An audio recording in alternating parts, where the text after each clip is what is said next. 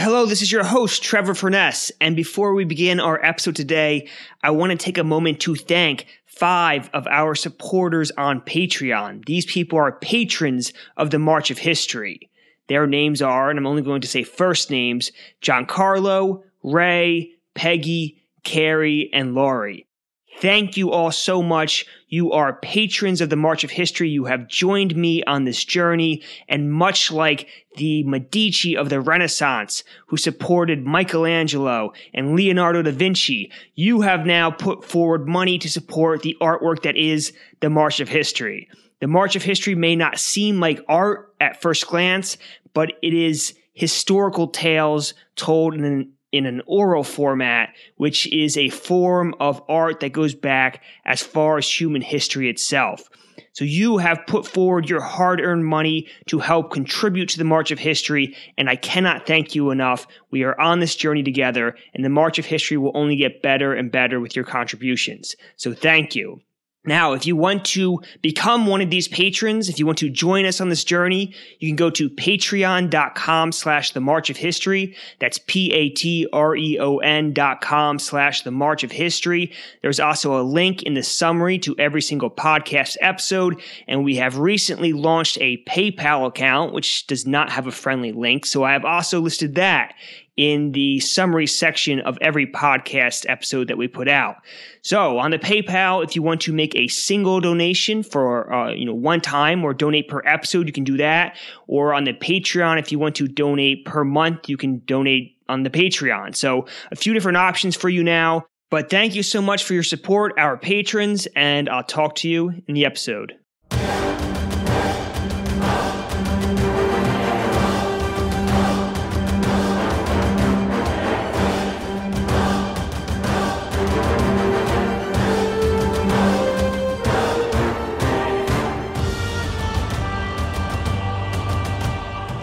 This is the March of History, episode 49, the second invasion of Britannia.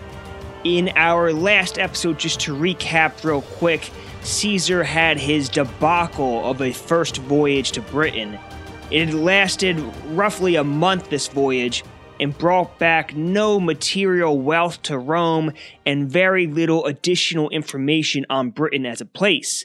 Yet, despite all of these setbacks, Caesar and his army did make it back to Gaul in one piece. And at the end of the day, the first expedition to Britannia was a propaganda sensation in Rome, which was probably always the goal to begin with. And that is where we pick up episode 49 at the end of 55 BCE, a year that saw Caesar go to Britain for the first time and bridge the Rhine for the first time. Now, Caesar and his legions are back from their first British expedition. So does Caesar kick up his heels and get some much-needed R&R that winter? Does he allow his army to do the same?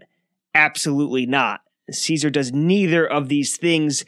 As always, Caesar has that relentless, that demonic energy that exhausts his opponents.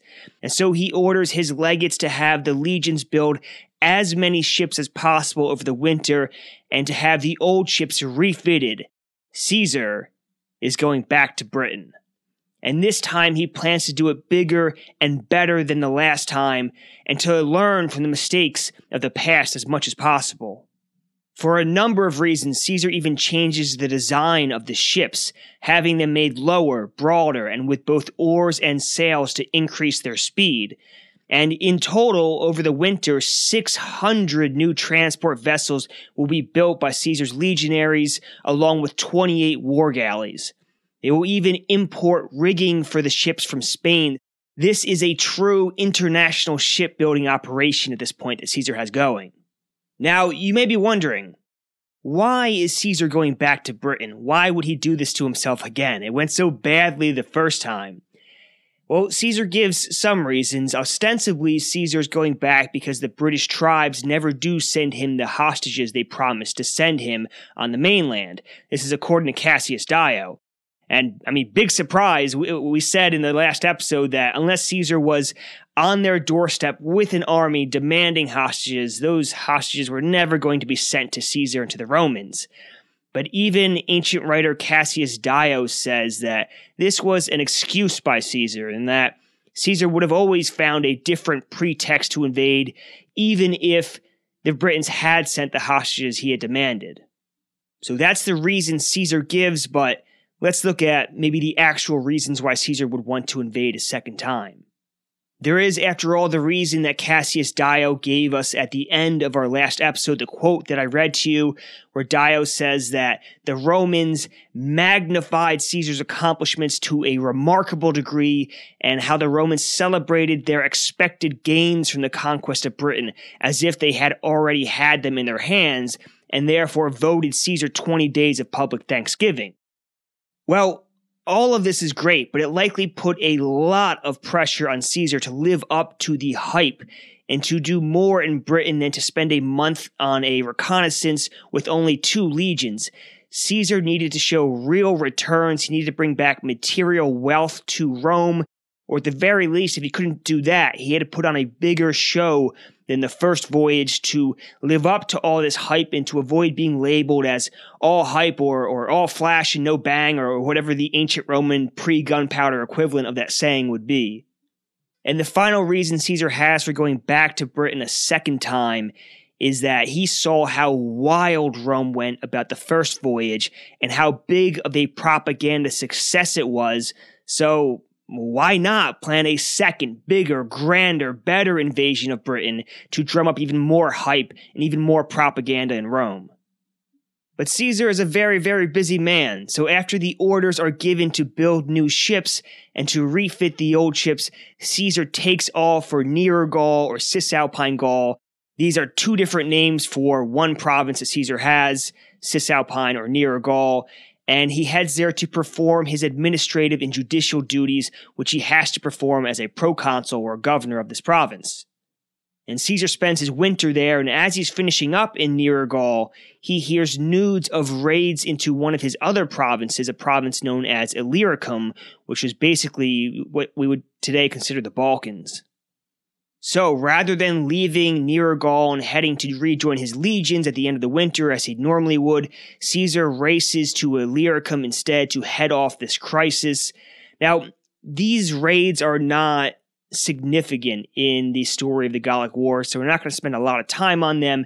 Instead, I'm going to let historian Adrian Goldsworthy sum up both the raids and Caesar's response to these raids in a single sentence. Goldsworthy says, quote, "He," meaning Caesar, "hastened to the spot, raised local levies, and pressured the tribe responsible into making peace." End quote. And just like that, very efficiently, the crisis has been averted and Caesar is able to return his attention to his planned invasion of Britannia, and so he returns to Nearer Gaul and from there leaves to rejoin his army in their winter quarters. So, after a very busy 55 BCE that saw Caesar bridge the Rhine and saw his first expedition to Britannia, we are now headed into the new year of 54 BCE. Caesar begins this year with a tour of the winter quarters of his army, and there he sees how industrious his legions have been in his absence, and so he praises the officers and their men. He's amazed that they've produced 600 transport vessels and 28 war galleys, in addition to refitting all the old ships over the winter. They have not been sitting around. Must have been back-breaking work, but these legionaries are used to this. Life in Caesar's army is just filled with back-breaking work, but they seem to love it as long as it is under Caesar's orders. Caesar then tells his fleet to gather at Portus Itius, which we think is probably modern-day Bologna in France. And before Caesar can actually join the fleet himself at Portus Itius or Bologna, he has some other business he has to attend to. You see, a Gallic tribe along the Rhine, known as the Treveri, has been consistently missing Caesar's Gallic assemblies and ignoring his commands. Now, these assemblies that Caesar holds are not optional, and neither are Caesar's commands. After all, there's a reason why they're called commands by Caesar and not requests. And if you do not attend Caesar's assemblies, and if you ignore his commands, Caesar will kick down your front door with a Roman army and likely burn a lot of your houses down. These are not optional things. And if all that wasn't enough to get the Treveri put onto Caesar's bad list, There's also the fact that there's been rumors going around that the Treveri are seeking support from beyond the Rhine. That means they are trying to invite Germans over the Rhine.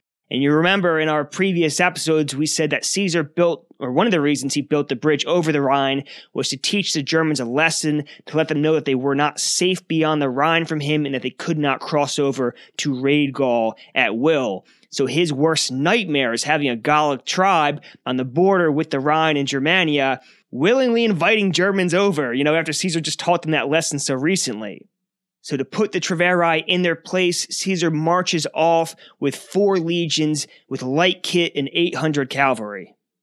Now again, like the issues with Illyricum, the raids that Caesar took care of already, the issues with the Treveri at this point are not so important, so we're not going to spend a ton of time on them. Instead, we're just going to kind of skim through the scenario. So among the Treveri, there was a dispute between 2 tribal leaders. Caesar arrives on the scene with his army, and he quickly chooses to support the leader who has more amenable aims to Caesar and to Rome that will be better for Caesar's cause. And as a result, the rival leader that is not pro-Rome ends up surrendering to Caesar, and Caesar takes 200 hostages from the Treveri as kind of penalty for their behavior and to make sure they behaved well in the future. And Caesar lets them off relatively light in all of this, rather than chasing down the rival leader and killing him and his supporters, mainly because Caesar is determined to spend this year, 54 BCE, in Britain, not searching through the Gallic forest to find Treveri leaders and hunting them down. I mean, that could take all summer long. Caesar is determined not to get bogged down in Gaul. He needs to go back to Britain. So all of this taken care of, Caesar promptly heads back to meet up with his fleet at Portus Itius, and he then summons leaders from all over Gaul to come to Portus Itius and to bring with them contingents of cavalry. And in all, these leaders bring forth 4,000 Gallic cavalry to Portus Itius, to where Caesar is waiting. Now, Caesar has summoned the leadership of Gaul, since he will be taking a larger force with him to Britain this time than he took in the first voyage, and he doesn't want Gaul to be able to rebel in his absence. So what he does is he's going to take almost all of these leaders to Britain with him. That way they are a part of his voyage. They can't stay in Gaul and foment rebellion. And the most loyal of the Gallic leaders, the ones that he believes have Rome's interest in mind and are friends of his, he will leave those men in Gaul to lead Gaul and patrol in his absence.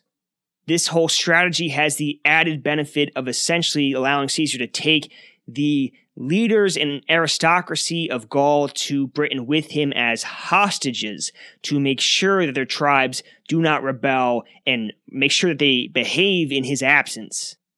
Now, one of these Gallic leaders being forced to come with Caesar to Britain is a man named Dumnorix of the Aedui. Now, you may remember Dumnorix from one of our previous episodes, or a few of our previous episodes. He is that troublemaker that was guiding the Helvetii migration at one point. He is the troublemaker that connived to have the Aedui, his tribe, withhold food from the Romans during their campaign against the Helvetii. And the only reason Caesar had put up with Dumnorix and all of his bad behavior during those times was because Dumnorix had an older brother who was very influential, a druid named Diviciacus.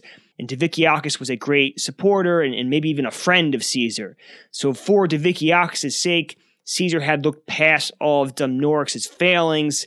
But Dumnorix is up to his old tricks again, and his most recent bit of troublemaking was to claim at an assembly of the Aedui that Caesar was planning on making him, meaning Dumnorix, king of the Aedui.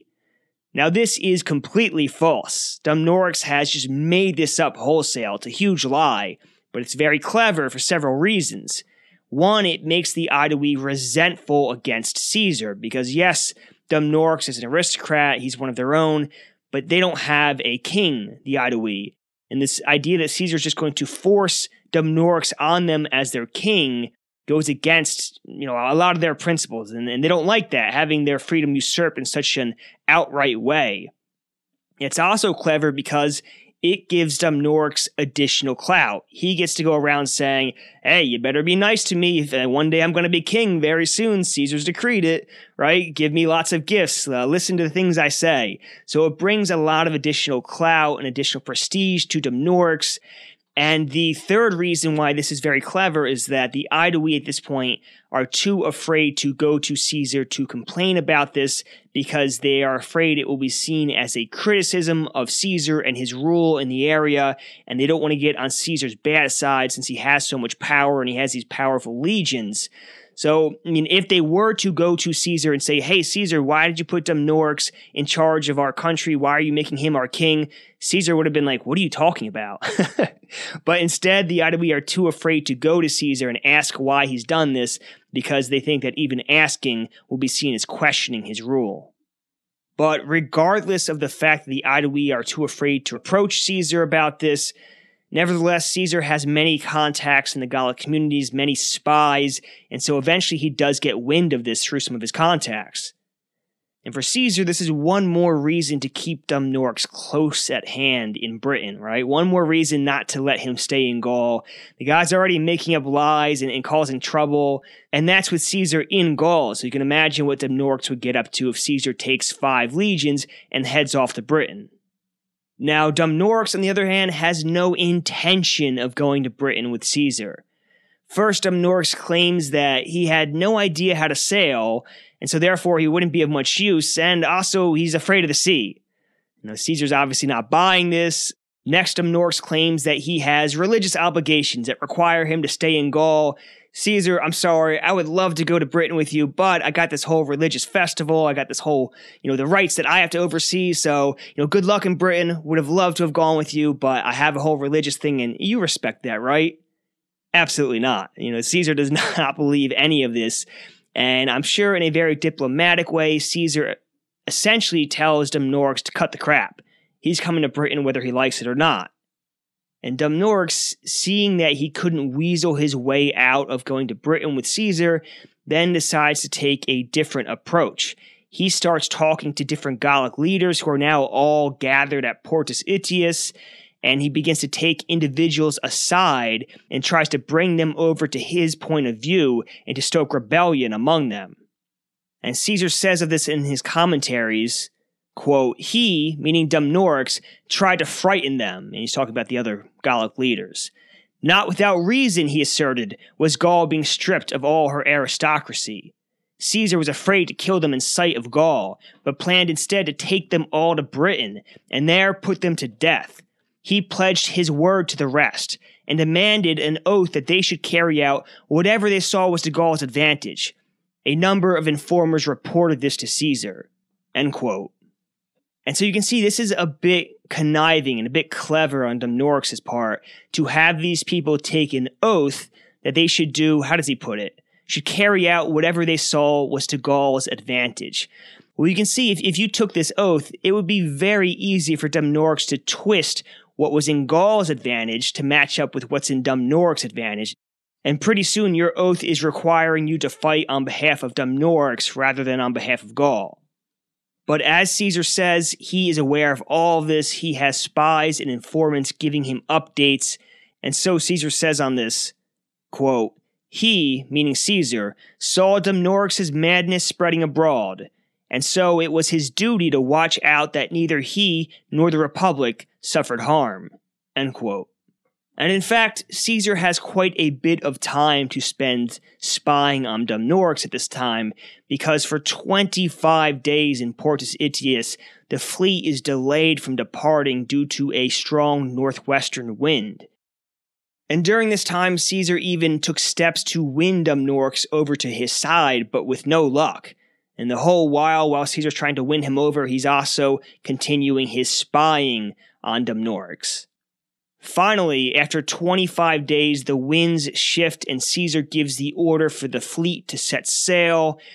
And as everyone is focused on getting ready to embark and distracted by all the chaos around them of trying to get these thousands of men and supplies onto these ships, Dumnorix gathers his Aedui cavalry and slips out of camp without Caesar noticing and heads for home. When Caesar does learn of Dumnorix's departure, he brings the whole operation of ancient D-Day 2.0, we'll call it, to a grinding halt. This expedition to Britain, which was 2.5 times the size of the previous expedition, is all put on hold because of the troublemaking of one man, Dumnorix. And we can imagine Caesar, the man who always wants to press forward at lightning pace, must have had steam coming out of his ears at having to put the whole operation on hold for Dumnorix. And at this point, Caesar has had enough of Dumnorix's constant antics, and so he sends a large cavalry force out to drag Dumnorix back to camp. And he gives this force orders that if Dumnorix offers armed resistance, he orders them to kill Dumnorix. The cavalry force heads out and duly catches up with Dumnorix and his fellow Aedui cavalry and orders them to return to camp. Dumnorix, for his part, refuses, and Caesar says he begins to defend himself by force while repeatedly shouting that, quote, he was a free man and a citizen of a free state. And that is a quote from, at least from Caesar, that he says Dumnorix said. In the end, it didn't help Dumnorix at all, this brave speaking. Caesar's men surround Dumnorix and kill him on the spot. And the Aedui cavalry that were there with Dumnorix don't join in to help him. Instead, they watch this happen, and in the end, they ride back to the camp as Caesar had ordered them to. It's a striking story. Dumnorix seems like nothing but a troublemaker until his final moments. And the fact that he chose to die rather than to go to Britain with Caesar might have meant that he really did expect to be killed in Britain. Of course, he was wrong about this. This was just paranoia, but he really did believe his paranoia. Also, these words that Dumnorix is supposed to have said repeatedly, that he is a, quote, free man and a citizen of a free state, are very compelling words. And especially if you're someone from a country today that values freedom and individual liberties, these are hard words to look past. And as always, I find it fascinating that Caesar would even bother to include these final words of Dumnorix into his commentaries, or the whole story for that matter. It's a story that in the end makes Dumnorix look better than he had throughout the entire commentaries. It gives him that final moment of redemption, and therefore makes Caesar not necessarily look like the good guy in this situation. Now, at the same time, it's stories like these that give Caesar credibility in the commentaries. The fact that he does tell stories where he doesn't come out looking good, it kind of gives him some credibility, so that when he does tell stories about him picking up a shield and jumping on the front line, you don't necessarily just roll your eyes and be like, yeah, sure you did, bud, right? Because he's willing to tell stories where he doesn't look good, it therefore makes us believe more so the stories where he does, or where he is the hero of the story. Now, on this whole story of Dumnorix, historian Adrian Goldsworthy makes an interesting point. He says, quote, Dumnorix did not lack courage and challenged his attackers by yelling out that he was and this is a quote within the quote, free man from a free people, end quote. And then Goldsworthy continues, although none of his warriors stood with him, he chose to fight and was cut down. It was an openly brutal demonstration of Caesar's power and the inability even of one of Gaul's wealthiest aristocrats to stand against him, end quote. And the other Gallic leaders certainly would have taken note of this and would not have liked the way Dumnorix was treated. So after this whole mess with Dumnorix, as a precaution, Caesar decides to leave his right-hand man, Titus Labienus, in Gaul to keep an eye on everything while he's away. And he gives Titus Labienus command of 3 legions and 2,000 cavalry. And Titus Labienus seems to have been given relative freedom to react to events in Gaul as he saw fit. He was also given the responsibility for sending food over to Britain to help supply Caesar's army that would be venturing there, and finally he was given the command to secure the ports in Gaul for Caesar's return. Meanwhile, soon after the Dumnorix affair has been settled, Caesar and his fleet set sail for Britain at sunset. With him, Caesar takes 5 legions and 2,000 cavalry this time, so a much bigger force, and Caesar claims that the total size of his fleet was 800 ships. Now, for some hours, a nice gentle breeze carries the fleet towards Britain until midnight, when the breeze dies and Caesar's ship and presumably the whole fleet with him are carried off course by the tide. Now, eventually, the fleet ends up being carried too far by the tide, and at dawn the next day, the Romans and Caesar see Britain being left behind to their port side, as Caesar says. Now, according to Caesar, the tide then changes directions, and this allows the Roman fleet to start rowing back towards Britain. And in fact, Caesar says that it was only due to his legionaries rowing without a break on the transport vessels that they managed to keep pace with the warships and actually make it to Britain. In the end, the fleet lands on a beach pretty near to where Caesar had landed the year previously. We think, it's uncertain. Caesar doesn't give exact locations, and they land at about midday. This time, in their second landing on the British coast, Caesar and the Romans don't encounter any Britons waiting to fight them or contest their landing, and it's only later that Caesar would find out from prisoners that a large host of Britons had gathered to resist the Roman invasion, but when they had seen hundreds of Roman ships on the horizon and realized that this fleet coming towards them would be much bigger than the one that they encountered last year, they decided that it was a fight they couldn't win, and they left the coast to move to higher ground. So, after landing, Caesar and his troops set about building a fortified camp along the coast. And not long after they land, Caesar is able to get his hands on some locals, which he duly takes as prisoners. Now, these prisoners tell Caesar and the Romans that the British army had retreated inland, and even tell Caesar where they had retreated to. So Caesar, moving at his customary breakneck speed, then marches 40 cohorts and 1,700 cavalry out of his camp in the middle of the night to go find the Britons. And if you're wondering, well, how many troops is 40 cohorts? We don't know exactly. A cohort contained 480 soldiers at full strength, so that would mean that if 40 cohorts were at full strength, that would be 19,200 soldiers. Of course, Caesar's army has been fighting for a number of years now. His cohorts are not at full strength, so we don't know the exact number he would have had with him, but that kind of gives you a ballpark maybe that at full strength they're 480 soldiers and they are under full strength. Now the remaining 10 cohorts and 300 cavalry are left behind to guard the camp in case the British troops try to attack it. Caesar then marches with his 40 cohorts and 1,700 cavalry through the night to where the British are supposed to be, and this would have been the night after they landed. So these troops were rowing without break to get to Britain, and then they had to build a fortified camp, and then immediately, no rest for them, they're marching off through the night into the darkness of Britain. And if you're wondering if Caesar has come up with any new strategy on how to guard his ships from these storms that kept hitting them on the British coast previously, well, Caesar says that this time around he wasn't too worried about his ships since they were anchored along a sandy, low-lying coast.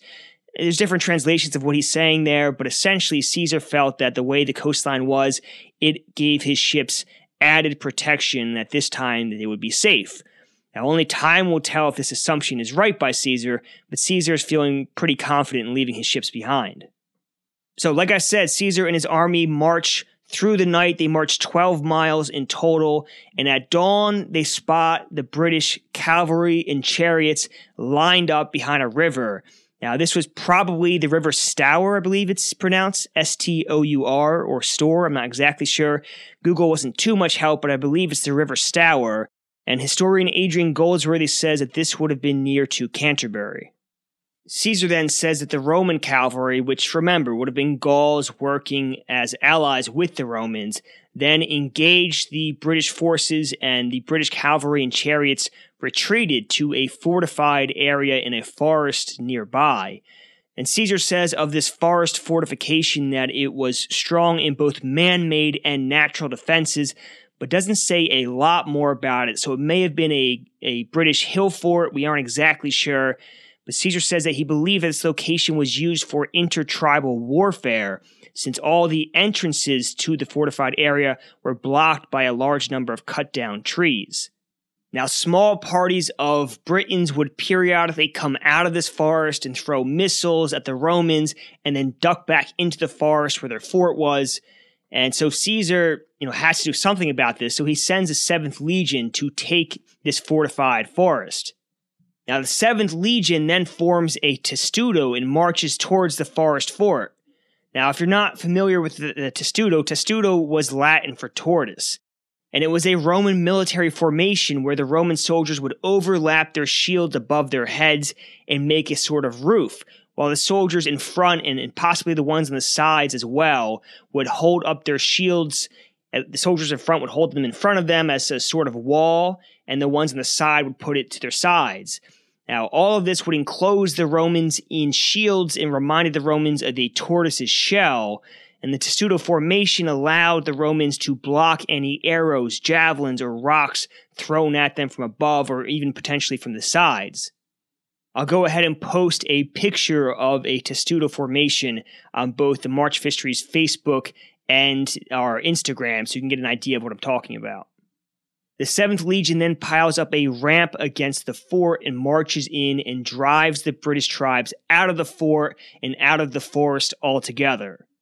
And in this whole exchange, the 7th Legion suffers very few casualties, but still, Caesar forbids them from pursuing the Britons very far. And the main reason he does this is because the terrain was unfamiliar to the Romans, and the day was getting on, and Caesar still wants them to build a fortified camp in this area. Plus, like I kind of hinted at earlier, the Roman soldiers have had a very busy few days.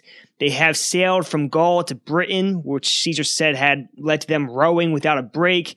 They had arrived and built a coastal camp. They had then marched 12 miles that night and basically gotten no rest. They then engaged with the British forces. They took the fort in the forest, and now they need to build another fortified camp. This is exhausting, backbreaking work. And there's no break in sight, because the next morning Caesar sends the cavalry and infantry out in 3 different divisions, or as Adrian Goldsworthy says, flying columns to pursue the Britons, while Caesar himself seems to have remained in the camp they had built the day before. And historian Adrian Goldsworthy says that it would have been normal for these 3 columns to burn and plunder as they go until the local leaders come to sue for peace. And they traveled a considerable distance, Caesar says, before catching up with the British rearguard. But just as they are catching up with the British rearguard, Caesar gets bad news from a messenger at the second Roman camp, the inland Roman camp that was built the day before. The messenger says that a storm has hit the coast again where Caesar's ships were anchored. He says that almost all of the Roman ships were damaged or washed up onto the shore. Apparently, the anchors and the ropes couldn't withstand the storm, and so all of the ships were dislodged from where they were anchored and were bashed against each other in the storm. So Caesar recalls his legions that he had sent out against the Britons to the camp where he was currently at, and he then returns to the first camp by the coast where the ships are.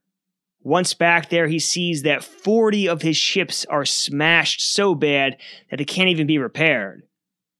And Caesar says that only with considerable labor could the rest of the ships be repaired. Now, it really isn't surprising that another storm smashed Caesar's ships to pieces. What is surprising is that after the first voyage when this happened, Caesar doesn't seem to have learned anything. He still anchored all his ships with no harbor and hoped for the best. Historian Adrian Goldsworthy even points out that there was a harbor at the Watson Channel around the Isle of Thanet, which was not so far away from Caesar and his troops, and presumably Caesar didn't know about this, otherwise he would have used it, but maybe with some additional reconnaissance, he could have found this and saved himself a lot of trouble. So just like before, Caesar sets about fixing all the ships. He recalls all of the craftsmen from the legions that were at the second Roman camp further inland and summons more craftsmen from the legions that are still in Gaul. Caesar then orders Titus Labienus, his right-hand man who's overseeing Gaul, to have his legions there build as many ships as possible to replace the 40 that Caesar has lost. Next, Caesar sets everyone else to work, and over the next 10 days, the legions repair most of the ships, drag them all up onto the beach, the entire fleet, whether it's 800 like Caesar said or a lesser number, it's still in the hundreds. It's a lot of ships. They're dragging them up using human back power and horsepower up onto the beach. And after doing that, they build a ditch and a rampart to extend from the existing coastal fort all the way down to where the ships are being beached to surround the ships. Now, like I keep saying, all of this is back-breaking work, and Caesar says that the soldiers had no breaks day or night. Now, these new fortifications that Caesar had them build that go from the existing camp by the coast all the way down to the beach and surround all the ships which have been pulled up onto land, historian Adrian Goldsworthy points out, would have helped protect these ships from attacks by enemies in Britain, but really would not have protected against the elements much at all. Which, in the end, I mean, that's what Caesar's hoping to do, is protect them from the elements. The British tribes have never burned his ships yet, right? It's the storms that keep getting to him. But after all of this back-breaking work is complete, Caesar heads back to the second Roman camp further inland where his legions and his cavalry await him. But by the time Caesar gets there, the situation has changed. It seems that Caesar's absence and him recalling his troops back to the camp has given the British tribes time to get their act together and to plan better. And a number of these British tribes that Caesar says had previously been at continual warfare with each other had decided to unite under the leadership of one single war leader. This leader was a man named Cassivellaunus, and he came from a tribe north of the River Thames. And for those who are not too knowledgeable or familiar with British geography or with the city of London, the Thames is the river that flows through modern London. And that is where we will end our episode today. In our next episode, which will be episode 50, Caesar and his legions will advance towards the River Thames to face this new British coalition. And we will get a glimpse through the eyes of Caesar into the culture and the habits of the British tribes of 54 BCE. But don't go yet. Let me just take a moment to thank all of the March of History's Patreon supporters.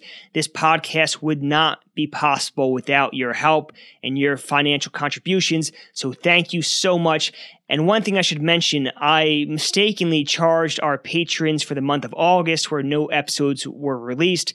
That was an accident. I just forgot to pause the billing cycle. It can only be paused for 1 month at a time. And you have to go back and pause it again if you want to do it for successive months. So that was a mistake on my part. I can't refund you for August, but instead what I did is I'm not charging anyone for the month of September, because if I put out no episodes, you do not deserve to be charged. And again, thank you so much for your contributions. Now, if you aren't already following the March of History's Instagram, it's at the March of History. You really do need to follow it and stop living under a rock. I'm kidding, of course, but the March of History's Instagram is excellent. It's a visual format that will help you learn more about history in addition to this podcast.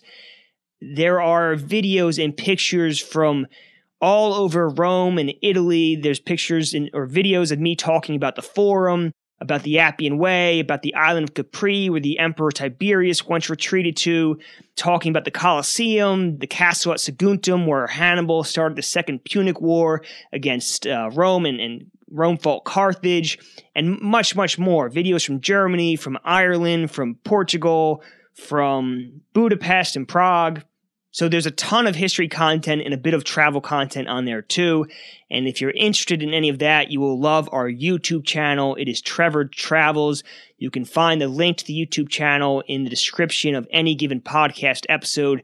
And that is a lot of travel content and also a lot of history content as well. There's only 2 videos out right now, but they are great videos, and I have a ton more content I will be working on editing to create future videos for you, including my ventures to the battlefield of Alesia, where Caesar's kind of crowning battle of the Gallic Wars took place. So go ahead and check out the YouTube channel and our Instagram channel. And don't forget to leave us a review in the Apple Podcast Store. If you leave a 5-star review and write something nice about what you like about the podcast, I will read it on here and you will get to hear your name or at least your username mentioned in your review read. Finally, don't forget to subscribe to the March of History. That way you get notifications when new episodes come out, and I will talk to you in episode 50 of the March of History.